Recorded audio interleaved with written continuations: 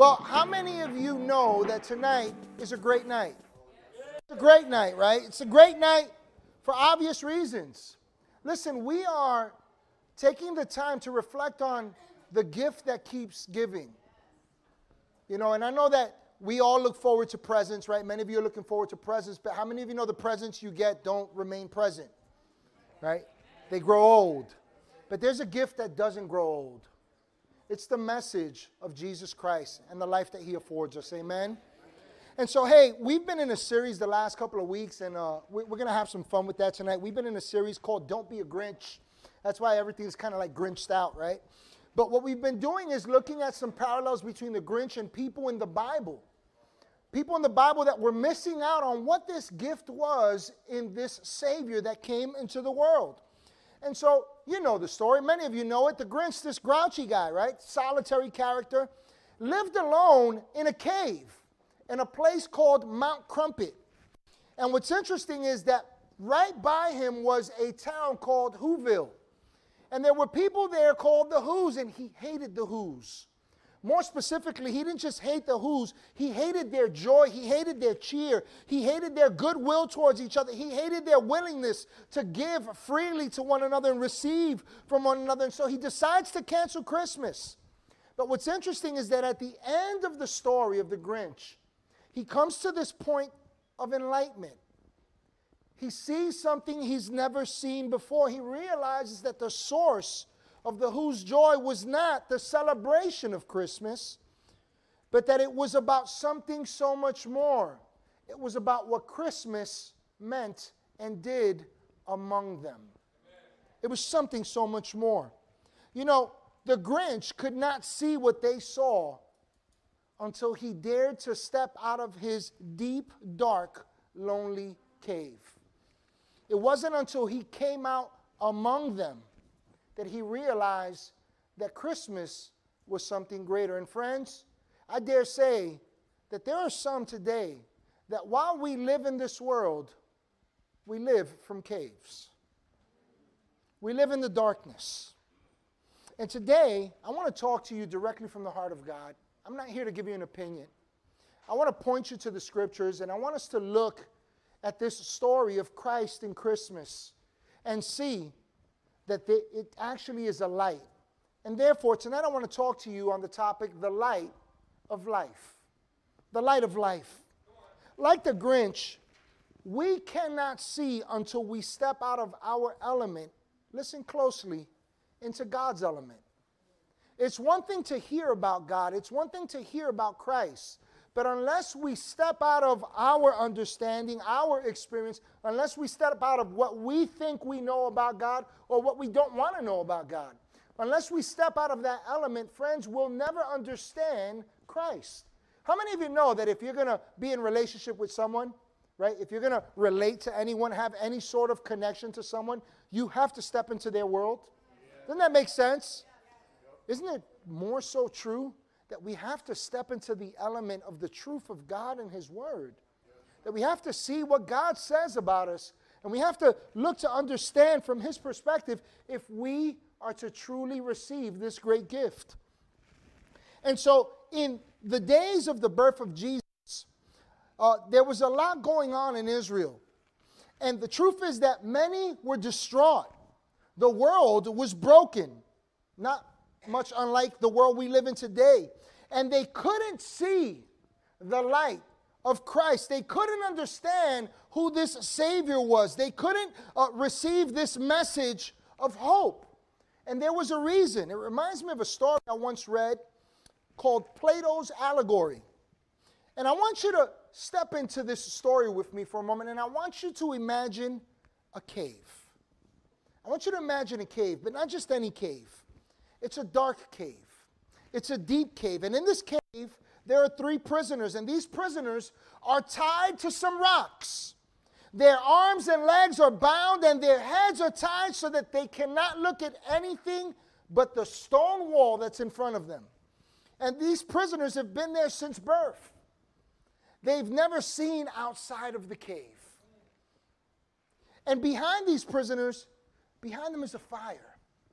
One that only keeps them warm, but one that casts shadows that gives them some sense of warmth and light. And so between them and this cave, right, between this cave and people out there, there was this raised walkway. And so people outside the cave would walk along this walkway carrying on their heads, in their arms, whatever the things that they were they possessed. So they were carrying animals, plants, and wood and stone, etc., etc. And so imagine that you're in this cave with one of these prisoners, and you yourself cannot look at anything behind or to the side of you. In fact, you must only look at the wall in front of you. And as people walk along the walkway, you see the shadows of the objects that they are casting onto this wall that's in front of you, the only thing you can see. And if you had never seen the real objects ever before, you actually get to a place where you believe that the shadows are real, that's reality. And so on a daily basis, the way the story goes, these prisoners would play a game, a guessing game. Which shadow would appear next?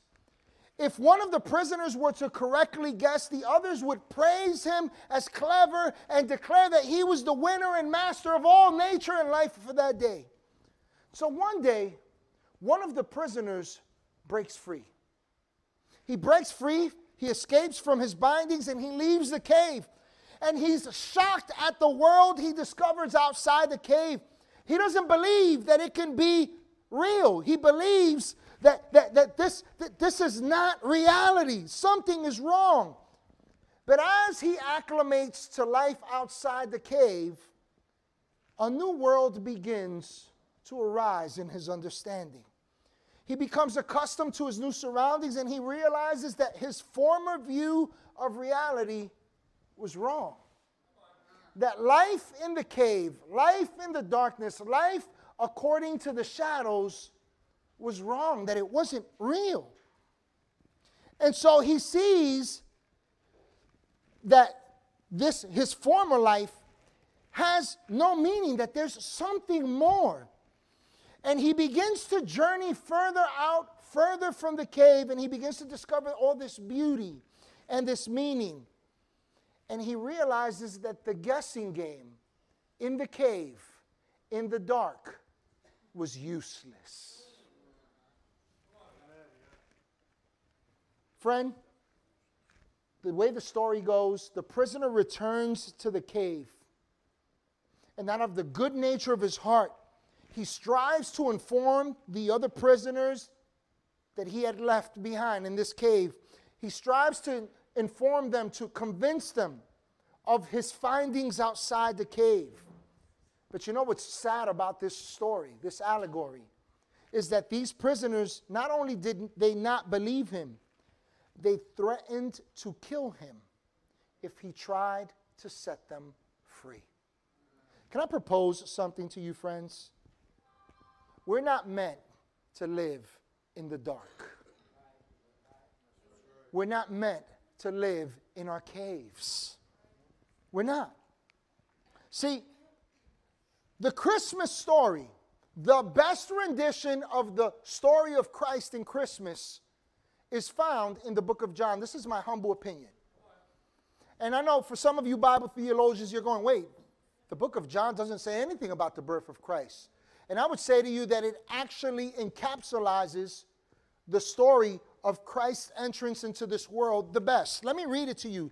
In John chapter 1, starting at verse 4, it says, "In him was life, and that life was the light of all mankind." Listen to verse 5. "The light shines in the darkness, and the darkness has not overcome it." Now,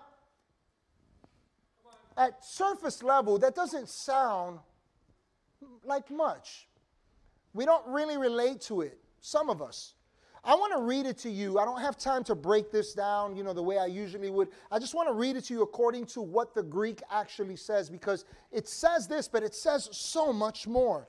In the Greek, here's how it says it. It says, "In him was the fullness of life that activates continuous blessing, and this fullness of life is the lamp which brings illumination to all mankind."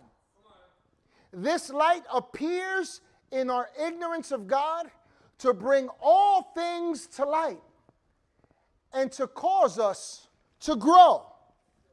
Listen closely, friend. And the ignorance of our understanding cannot extinguish the truth of God's light. Listen closely, friend. What's life like in the dark for you? Let me bring that a little bit closer to home. What does life look like without this light? How's life doing it on your own? Struggling on your own? Striving for answers on your own? Trying to find your way in life on your own? I submit to you that it's like living in a cave. And the thing about it is that we're bound not because we're tied to something, it's because we've tied ourselves to dark places.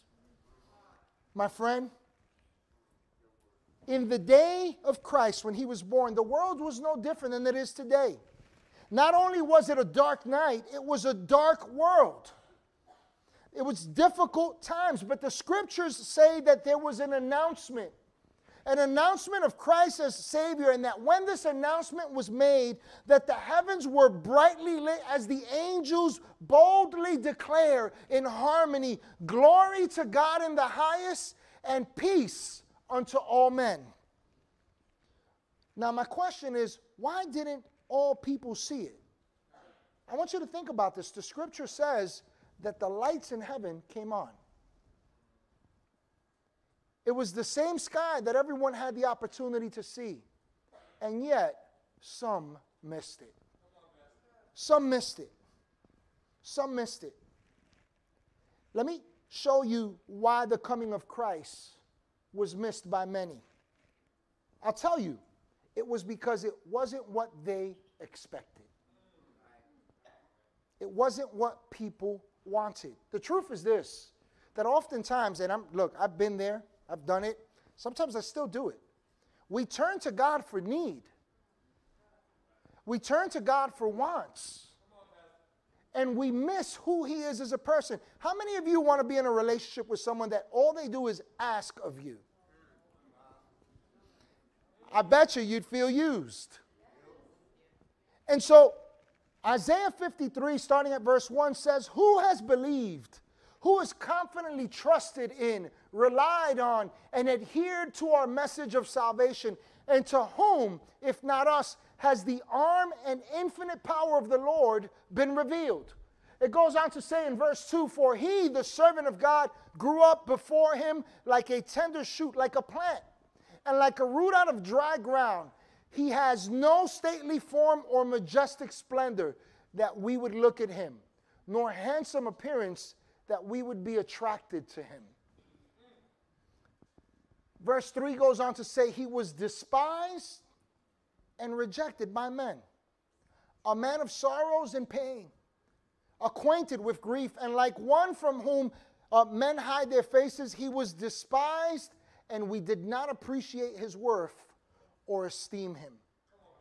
The scripture is declaring, mind you, this was a prophecy of the prophet Isaiah. They've actually found the Dead Sea Scrolls. This is actually documented. This is real. This was written 800 years before Jesus was even born. And here's what it stated 800 years before Jesus even born. He would enter the world and people would go, he's no big deal. There's nothing appealing about him. There's nothing attractive about him. There's nothing that would cause me or incite me to want to follow him, to see anything good.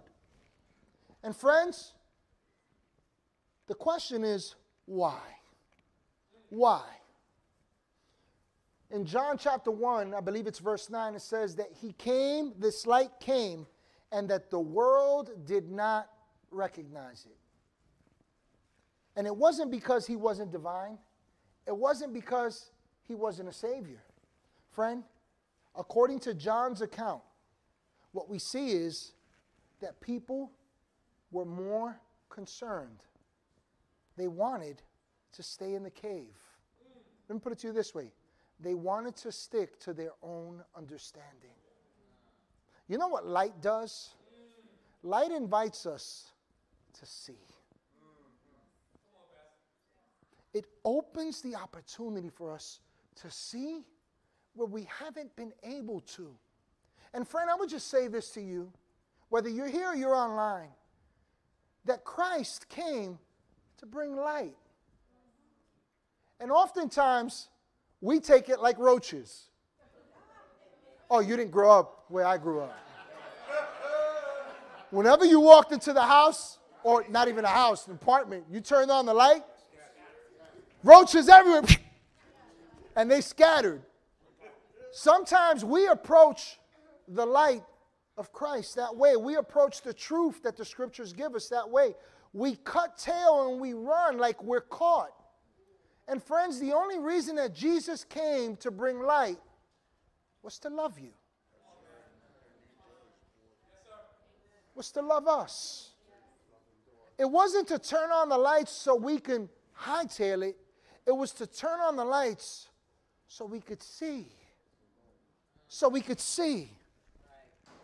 And so, for the next couple of moments that I have here, I want to propose to you just a couple of things that you might want, that you and I should consider, and we should endeavor to apply. Because how many of you know it's no good to have light if you're not going to do anything in the light? Right? It should open up new opportunities. And so I want to talk to you for a little bit.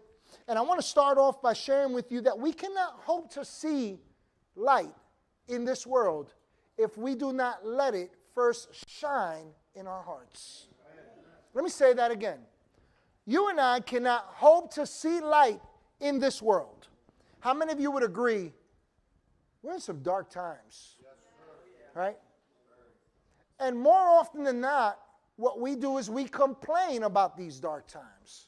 We complain about what's going on. We complain about how it might affect us. We complain about all these injustices. We complain about all these things. But friends, how many of you know that the light isn't for us to complain? The light is to enlighten us first. See, before we can desire change outside, we have to allow Christ to change us within. Amen? And so at the birth of Christ, there were many that saw this same star, this same appearance that shone brightly that announced the entrance of the Savior. But not everyone saw the same. And I would propose to you that there's a reason amongst many as to why not many saw the same. It was because not many were seeking a Savior. Not many were seeking the help of God. Not many wanted God. And I would just say this to you. If you're going to seek help, would you go to someone that can help you or can't help you? Logically, we would all say, I'd go to someone who can help me. Friend, there's only one that can help you every time, all the time, no matter what comes your way. That is Christ Jesus. That is God Himself. Why not turn to God? Why not live in the light? It reminds me of a story of I think I've shared it here. I'm sure I have at some point over the years. Story of a guy who's in the middle of an ocean. Don't ask me why, but this guy was in the ocean and he's drowning. He can't swim. Why he would go in the middle of the ocean, I don't know. Maybe the lights weren't on, right? But he's in the middle of the ocean and he's drowning. And all of a sudden, out of sheer desperation, he cries out and he says, God, save me. God, help me.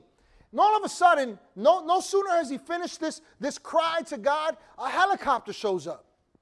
The lights come on, they drop ladders, divers jump in, and they all go to grab him, and they're trying to grab him, and he begins to fight them all off. Let me go, leave me alone, let me go, I'm waiting for God. So they leave him. A couple of seconds later, he's crying out to God in desperation, God, save me, God, save me. And all of a sudden, a guy on a rowboat comes by, and the guy's rowing by, and he throws him a buoy. He says, grab on, I'll pull you in, I got you. He goes, no, leave me alone, I'm waiting for God. And so the guy continues rowing. Not out of coincidence, but right at that very moment, as he's in desperation, and he's gasping for his last breath of air before he actually begins to drown, someone happens to be swimming by. And this person swims by and takes note of him and swims towards him quickly and grabs a hold of him, and he said, I got you, I'll save you. He goes, no, leave me alone, leave me alone. And he forgot.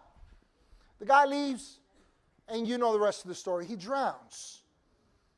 Then he finds himself before God, and he says, God, I was dying. I was gasping for breath. I was longing for life. I was seeking help. Why'd you let me die? He says to him, what do you think the helicopter was for? Son, what do you think the person in the rowboat was for? Friend, why do you think you're here? Why do you think the light is coming on even at this moment? See, one of the most saddest things we could ever do is to look for help, to look for salvation. Let me put it that way. But not want the Savior of the salvation. See, God's heart is not to hurt you. God's heart is to help us. It's to save us. The scripture says this. I love the way John 3:16 summarizes the entrance of Christ into this world. It says, for God so loved the world that he gave his one and only Son. He gave him to this world to become a man and dwell among us like a man, to undergo the very things that we undergo, to be tempted the way we've been tempted, to walk through all those landmines of life and yet overcome. And then he paid a price for sin, and then he rose again from the dead. Why would he do that? Because somebody had to pay for that sin. And if a man messed it up, then a man had to fix it and rise from it. He paved the way for new life. He turned on the lights, friend. Come on and give God some praise, man. See, at some point, we must all come to the revelation. The lights must come on. That what Christ came to do was to give us light, to help us, to save us. And I don't know your story. Maybe you might not know mine, but I will tell you this. Here's one thing that I know in common. God gave his best for people. God gave his best for you and me. You're that important. You matter that much.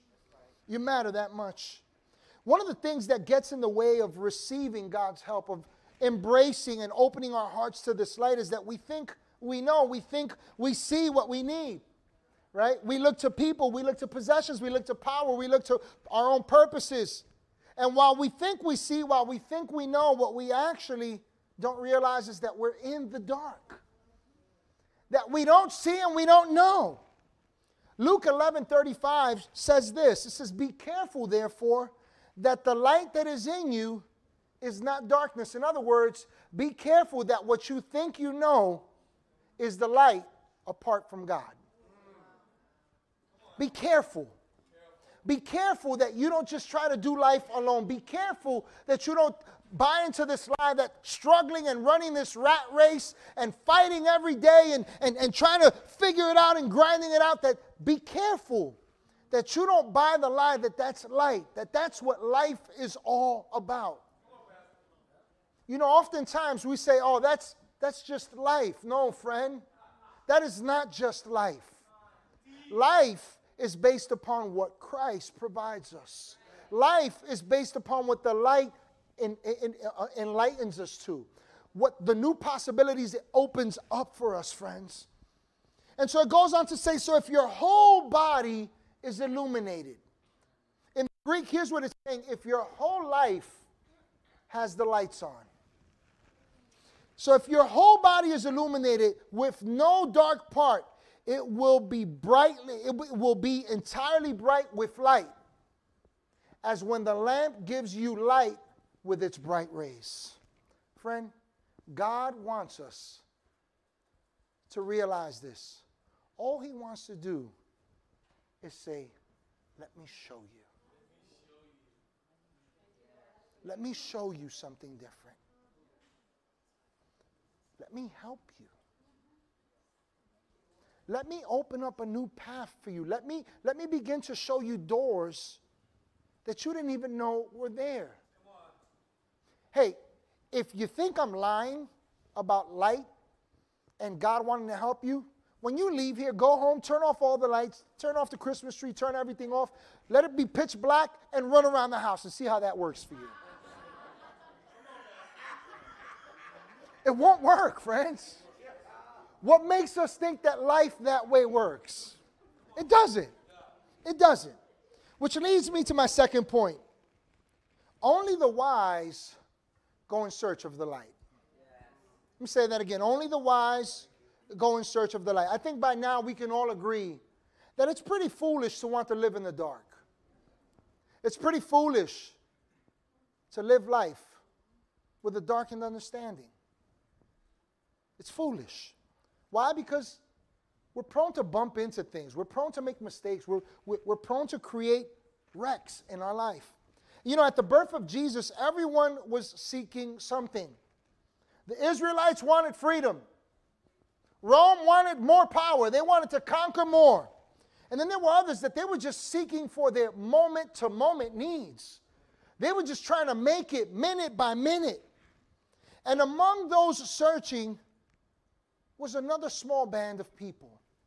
Matthew chapter 2, verse 1 puts it this way. Now, when Jesus was born in Bethlehem of Judea, in the days of Herod the king, behold, there came wise men.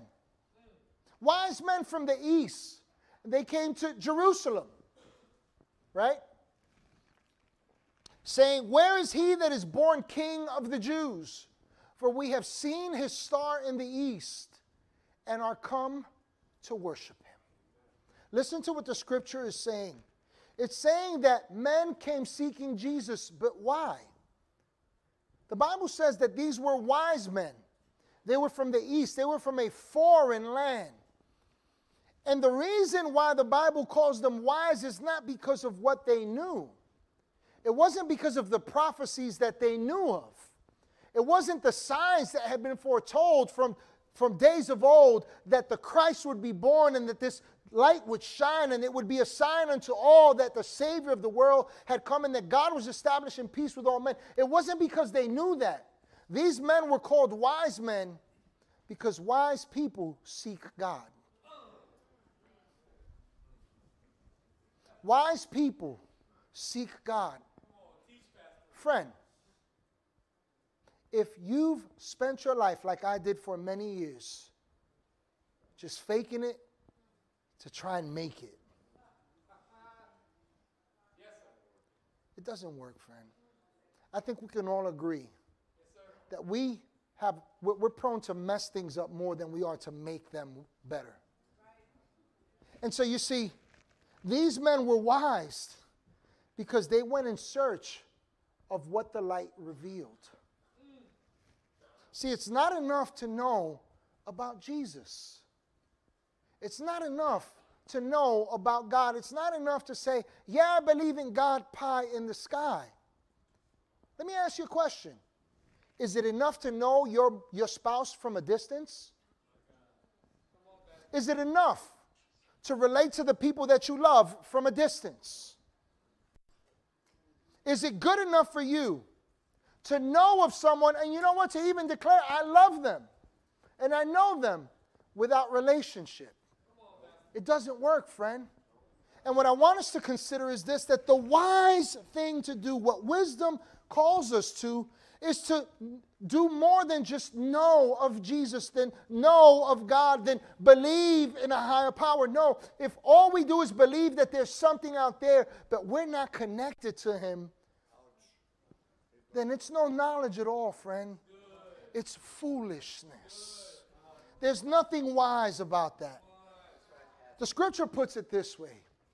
Those who ask, he says, ask and you shall receive. Seek and you shall find.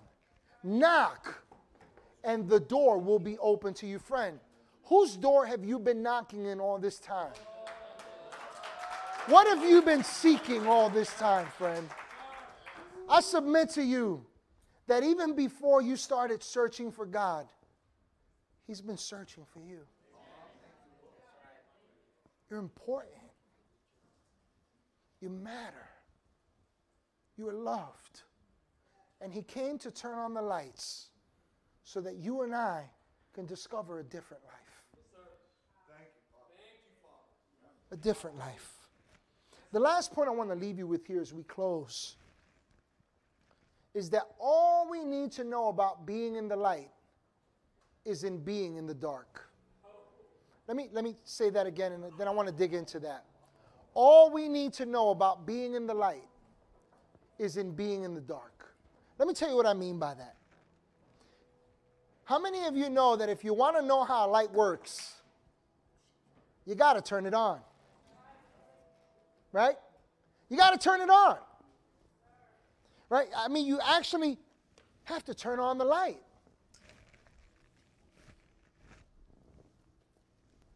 And once you turn on the light, you turn it on for a reason. See, you turn on the light for the dark.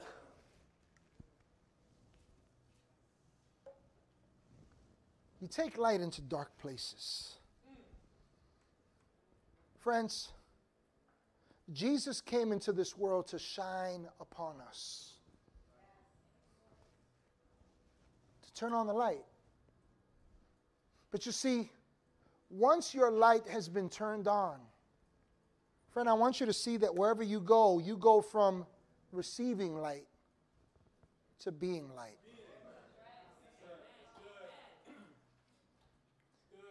And in a dark world, in broken communities, in hurting homes, I mean, we live in a world today where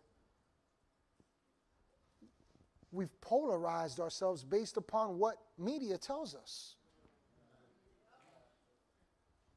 We look at each other based upon our color of our skin,